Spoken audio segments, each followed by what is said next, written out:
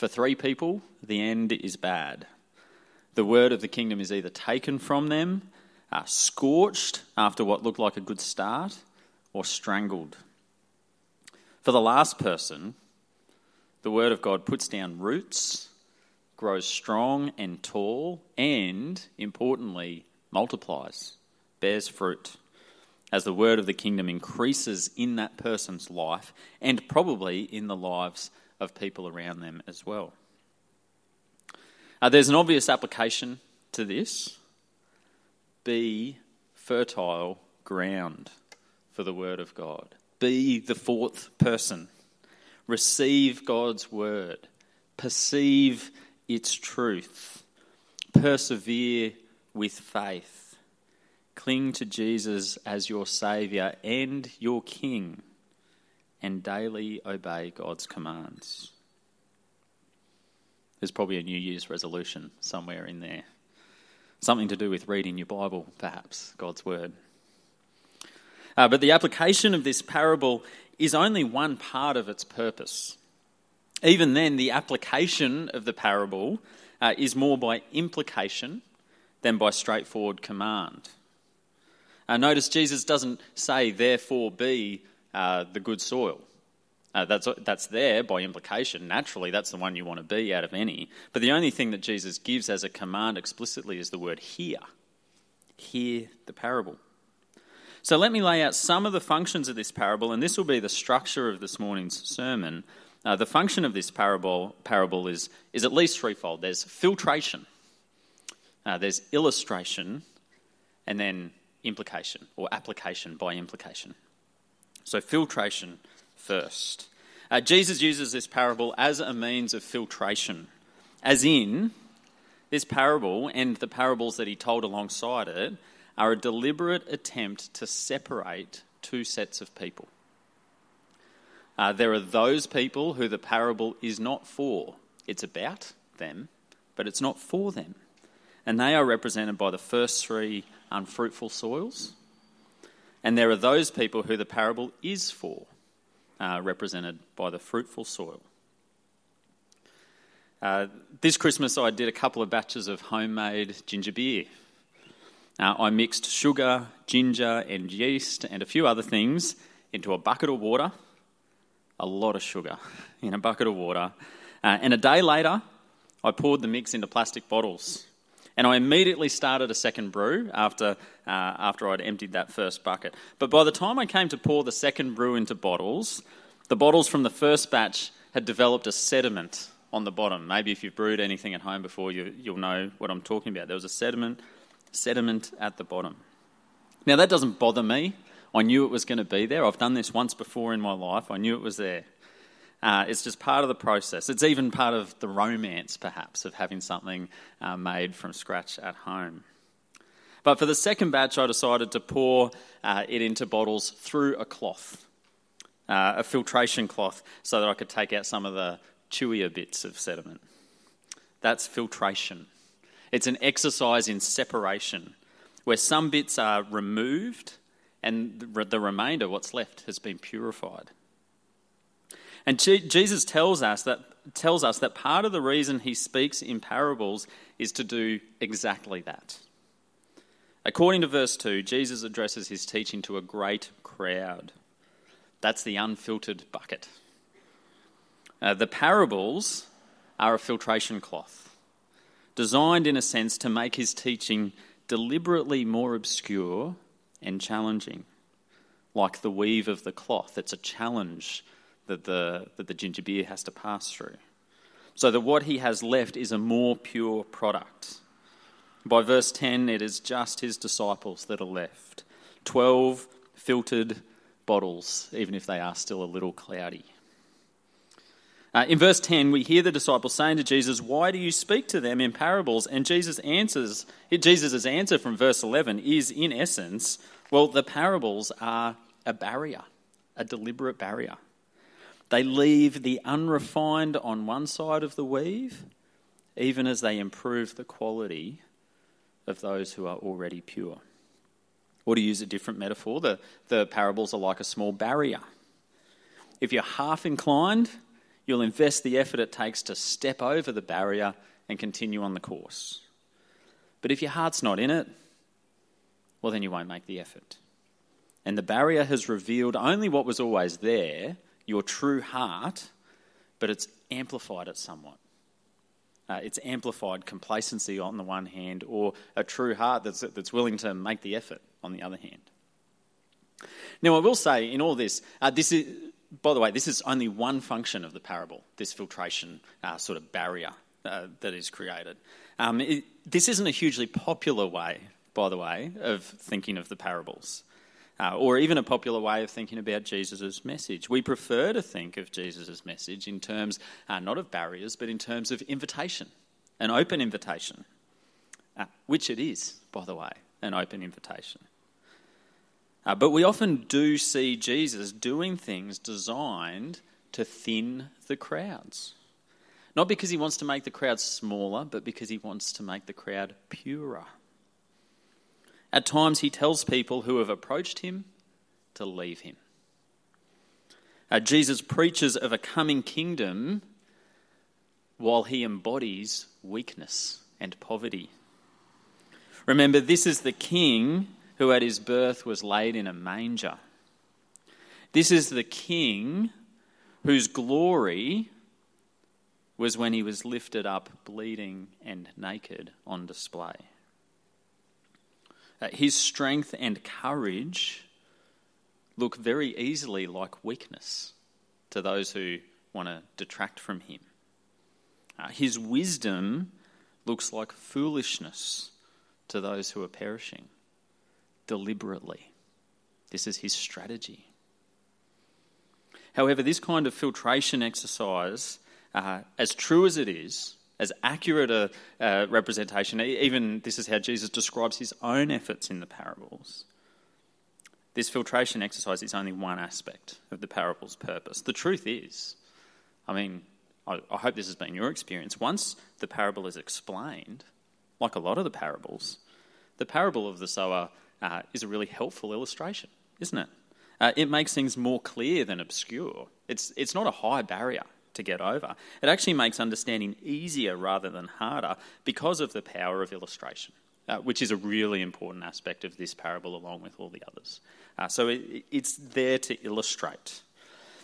Jesus says in verse 12 that in terms of knowledge of the kingdom of heaven, the parables exist so that to the one who has, more will be given, and he will have abundance. But from the one who has not, even what he has will be taken away. So if you can just step over the small initial barrier of the parable, or to use the filtration image, if you can just dodge the coarse weave of the filtration cloth, then the parable has an awful lot of explanatory power through illustration, through word pictures. So what does the parable illustrate? What is it that it illustrates? Well, Jesus explains it in terms of the kingdom. He says in verse, which verse is it? Verse 19. When anyone hears the word of the kingdom, that's the seed. He explains the seed of the story is the word of the kingdom, and the 4 different soils are 4 different people who will be exposed to that word. And only one person produces fruit, and all the others will fail. And what you will notice about each of the 3 people who fail to produce God's fruit is that although they are held responsible for their own failure, they're not without guilt, there are external influences acting against each of them. So in verse 19, it is the evil one, the devil, represented by the bird that snatches the word away from the path before it can do anything at all. So the person who is the first soil, the path, they're held responsible for the fact that they don't remember anymore what was told to them. But there is this external influence as well. The devil himself is acting against them. In verse 21, it says that it is tribulation and persecution, things acting from outside that apply the scorching pressure to the fragile seedling that withers among the rocks. And in verse 22, the external pressure is the cares of the world and the deceitfulness of riches. These are the things that strangle and choke God's word among the weeds. And to one extent or another, each of these things demonstrate a vitally important truth about God's kingdom. And that is this. I'm talking a bit about the parable, but here at this point I'm stepping back to talk about our theme, the kingdom of God. Because this parable illustrates something really important about the theme of the kingdom of God, and that is this, that God's kingdom is a kingdom at war. It is a kingdom at war with a competing kingdom. And God is a king who is at war with a competing king or ruler. Now, that's not to say that these kingdoms are created equal. It's not like a yin and yang image where there's this perfect balance between good and evil. That couldn't be further from the truth. Good will prevail. God's kingdom is eternal. It has already been and will be eternally victorious over the kingdom of the devil. But there is a war. There is a battle for hearts and for people. Now, this is part of the subversive or unexpected nature of Jesus' message about the kingdom all along. We know from some of the things we've looked at over the past few weeks that John the Baptist introduced Jesus' message as, he said, repent for the kingdom of heaven is at hand. And Jesus came in to say exactly those same words, repent for the kingdom of heaven is at hand. But we actually learn as time goes on that Jesus probably meant slightly different things from what John meant when he said it. So he's using the same language, he's using the language of the day, but he's meaning something different. He's subverting or teaching something unexpected about the language and ideas of the day. And that's this. The first century Jews were very familiar with the idea that there were two competing reigns or kingdoms. It's just that they tended to localise it politically or geographically. So the ideal and the promise of a coming kingdom was that there would be a Jewish monarch from the line of David on a throne in Jerusalem. And the enemy is any other king who attacks or pretends on that throne. So in the current context of the time of Jesus, this is Caesar of Rome. It was, in the eyes of the people or the minds of the people, the battle of two kingdoms was people versus people. Politics versus politics, Jew versus Gentile. Davidic king versus pagan king. Two earthly, worldly, political, geographical kingdoms. But when Jesus pictures the kingdom of God as his message, he never once emphasises or promises to be the kind of king who will take up his throne in Jerusalem. His kingdom, he says, is not of this world. He will take up his throne in heaven. The ruler, who is his enemy, is the prince of this world, the devil. So it's not, side by side, kingdom of Israel versus any other pagan kingdom, but actually it's more like this, kingdom of heaven versus kingdom of this world. Kingdom of God versus kingdom of the devil.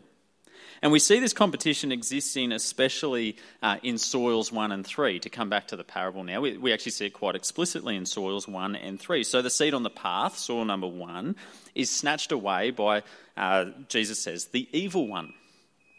Now when Mark explains the same parable, in place of using the language of the evil one, he says Satan. When Luke explains this parable, instead of saying the evil one or Satan, he says the devil. But all three are the same thing. The evil one, Satan, the devil.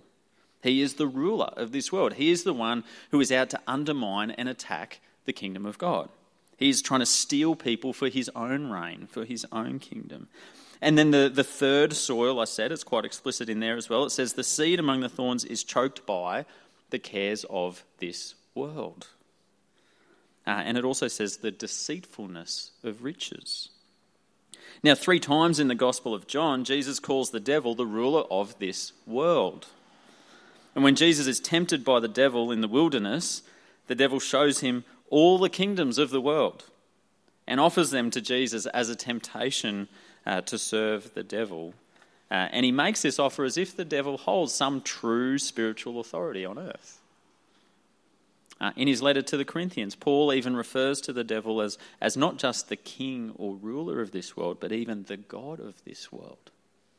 Not that the devil is, like I said, yin and yang, equal to God, dark versus light, evil versus good, but he is, in the minds of the world, their God, not equal to the one true God. And just as one of the dangers of the choked seed that's in soil number 3 is the deceitfulness of riches, we are told repeatedly that the devil's key characteristic is deception. He's out to get us. He's out to sow lies where God sows truth. And then even in soil number 2, where I feel it's less explicitly posing this, kingdom versus kingdom picture, it's still there. Where the external influences are tribulation and persecution. These are the things that cause the seed without root to wither. Tribulation and persecution, well, it's not hard, is it, to see the devil's hand in these things, trying to undermine the faith and attack the faith of God's chosen ones. Now, perhaps if you've sat in this church for any decent period over the last 6 years, you'll be sitting here now thinking, Rod doesn't talk about the devil very much. I don't know if anyone's noticed that. It's true, I don't. And as I've been exploring Jesus' teaching on the kingdom of God, particularly as it exists in battle against the kingdom of the devil, I've had to reflect on why this dynamic isn't more represented in my language. And so I'm going to offer for you a few of my own reflections. Part of it is deliberately strategic. Part of it. Here's my hunch. I have a job to interpret not only the Word of God, but also the people and the culture in which we operate. And so I choose to emphasise some things more than others deliberately and strategically. So for me, I perceive, and I can be wrong, but I perceive that an overemphasis on the mysterious, otherworldly, spiritual forces can sometimes have the effect of distracting us from the battleground. The devil is equal to the world. The spiritual battle in the Bible really looks and feels very much like worldly temptation. So our daily battleground is more against actual temptation and the flesh than against an unseen, shadowy figure beyond the veil. So my language reflects this strategy of mine.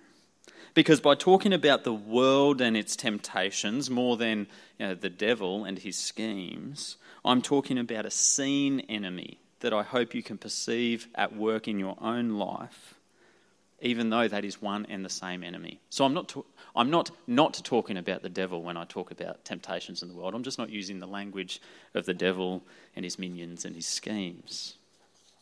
So that's one of my reflections, deliberate strategy. My other reflection is that I am in danger of error, because I run the risk of producing the opposite error, not only in my own life, but also in the life of the people I'm here to teach. In my concern about giving us a visible battle to fight, I've run the risk of undercooking a key, specific teaching of Christ. I may have even given the wrong view that fighting temptation is more about willpower and effort than faith in our unseen helper who fights our unseen enemy on our behalf. So in the name of honesty and self-reflection, I have flagged in the past with this church frequently my personal inclination and sometimes my error to focus on the concrete and the seen more than the mysterious or the spooky or the unseen. Maybe it's that by background and trade I'm a scientist. Maybe I could say I've been jaded by a few too many kooky Christians. But an unspiritual or a pragmatic Christian isn't much of a Christian either. And so I offer you these reflections of mine. I hope they're helpful for you to perhaps even reflect on your own inclinations and your own potential errors. Implication or application. Remember, this is application by implication, because Jesus doesn't specifically say do this or do that coming out of this passage, but I think the implications are relatively clear. Jesus does fall just short of saying, now therefore do this. But there's application by implication. The illustration of the first three unproductive soils gives us warnings, for example. You're reading it wrong if you don't read a warning into those first three soils. The first soil, where it's taken away. And yes, the external enemy is there whipping the word away when he can. He's the birds pecking at it and removing the word of God from our hearts before it can even put down root, before we can even open to receive it. But the warning there is against forgetfulness. It's against James. Is it James? Puts it like this. He talks about the person who hears the word of God and doesn't put it into practice is like a person who looks in the mirror and walks away forgetting what they look like. Or the person who's done this, looked at their watch and gone, oh, hang on, what's the time again? That kind of person. There is a warning here against forgetfulness. Perhaps it means not just rocking up on Sunday, but setting some time aside later in the day or later in the week to reread the passage from Sunday, lest you forget what it is God is teaching you. There is a warning implicit in there about forgetfulness. In the second soil, there is a warning against having a faith that is shallow. Because it says in there that there's persecutions and tribulations. Friends, that's a given. It's going to happen. You had them last year, you're going to have them this year as well. But there is also identified in that illustration of that second soil a problem internally, and that is that the root has not gone deep. There is no root. There is a warning against having a faith that is shallow, against having a faith that is fair weather, that is only present when things are good and falls away when things are tested. Part of what that means, by the way, isn't just being strong when things are hard. Part of what that means is being diligent when things are easy. Putting down roots when your mind has space and your heart has energy to receive God's word and grow in faith. It's not about waiting for the tribulation, but being prepared for it and getting your doctrine and your beliefs straight.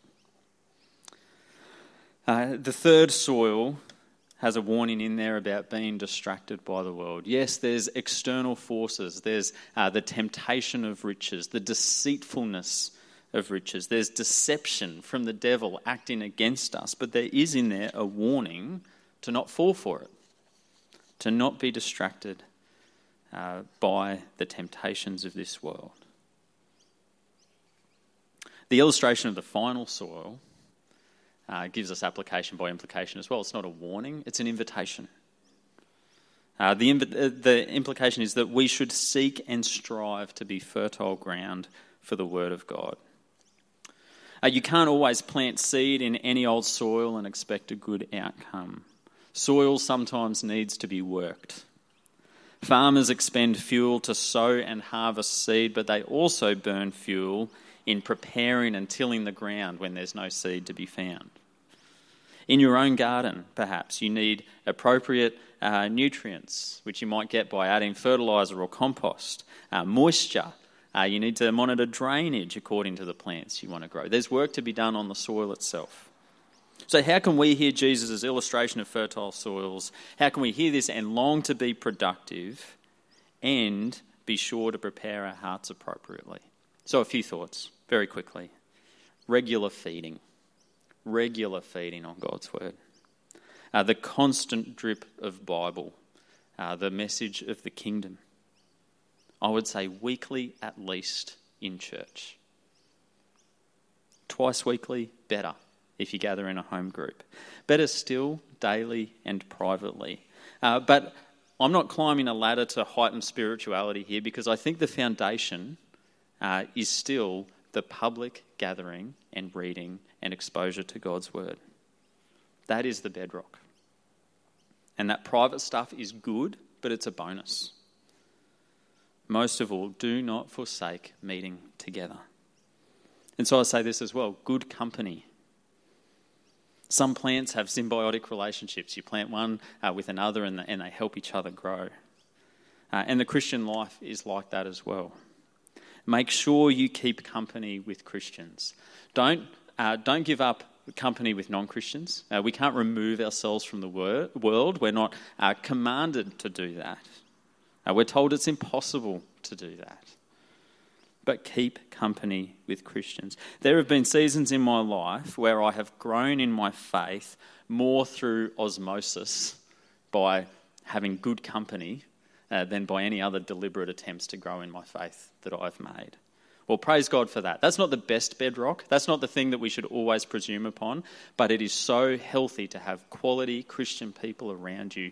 These people will spur you on and encourage you and teach you just by their being so much, so often. And another thought to prepare the soil is prayer. This is tilling the soil. This is opening your heart to God. It's part of what we do when we read Psalm 119. We're saying words when we read Psalm 119 together that maybe you haven't thought about ahead of time, maybe encourage you to think, maybe even say things that you wouldn't necessarily say under your own steam, that, I love God's word in quite the same poetic language that the psalmist says. But it's about trying to get your heart in the right place. To hear God's word, preparing to receive it, and to open your heart to God. And finally, I would say this. It's about practice. It's about obeying God's word. And what is obedience if it isn't turning?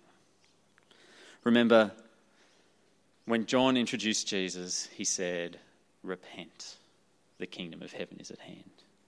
When Jesus came to speak, he said, "Repent, the kingdom of heaven is at hand." Repentance is the act of turning away from some things and turning towards other things. And we see the word turn. It's a different word grammatically, but it's the same principle within our passage in verse 15 of Matthew chapter 13. It talks about the stubborn people. It says, "This people's heart has grown dull. Their ears can barely hear. Their eyes have closed, lest they should see with their eyes, hear with their ears, understand with their hearts, and turn, and I would heal them." We must repent, for the kingdom of heaven is at hand. Repentance isn't primarily sorrow for sin, although it is that too. It is a turning from the world and the devil's reign and his command over your life, and it is turning to the Lord and the word that he teaches, which in fact is one and the same. In the book of James again, James, who was the brother of Jesus, says, "Draw near to God, turn to God, and resist the devil." A one and the same action. We are going to pray against the enemy and pray that our hearts will be the good soil, ready to hear God's word. Let's pray. Father, we thank you for your word. Father, we thank you for your truth. Father, we thank you for the gift of faith. That just as Jesus said, "He who has ears to hear, let him hear." Just as he says, blessed are you who hear and understand. Blessed are you who see and truly see. We thank you for the blessing from above, that you have given us eyes and ears and hearts that are able to perceive and receive your word. We pray that we will cultivate that soil, that we will work it diligently and faithfully. Father, we pray that you will give us eyes to see the battleground and the competing kingdoms. We pray that you will help us to renounce the devil and all his ways, and to flee him by pursuing you and obeying your word. Please forgive us for our sins. Please forgive us for our blindness and our deafness and our hardness of heart. And make us, in the power of your Spirit, always more like you. Amen.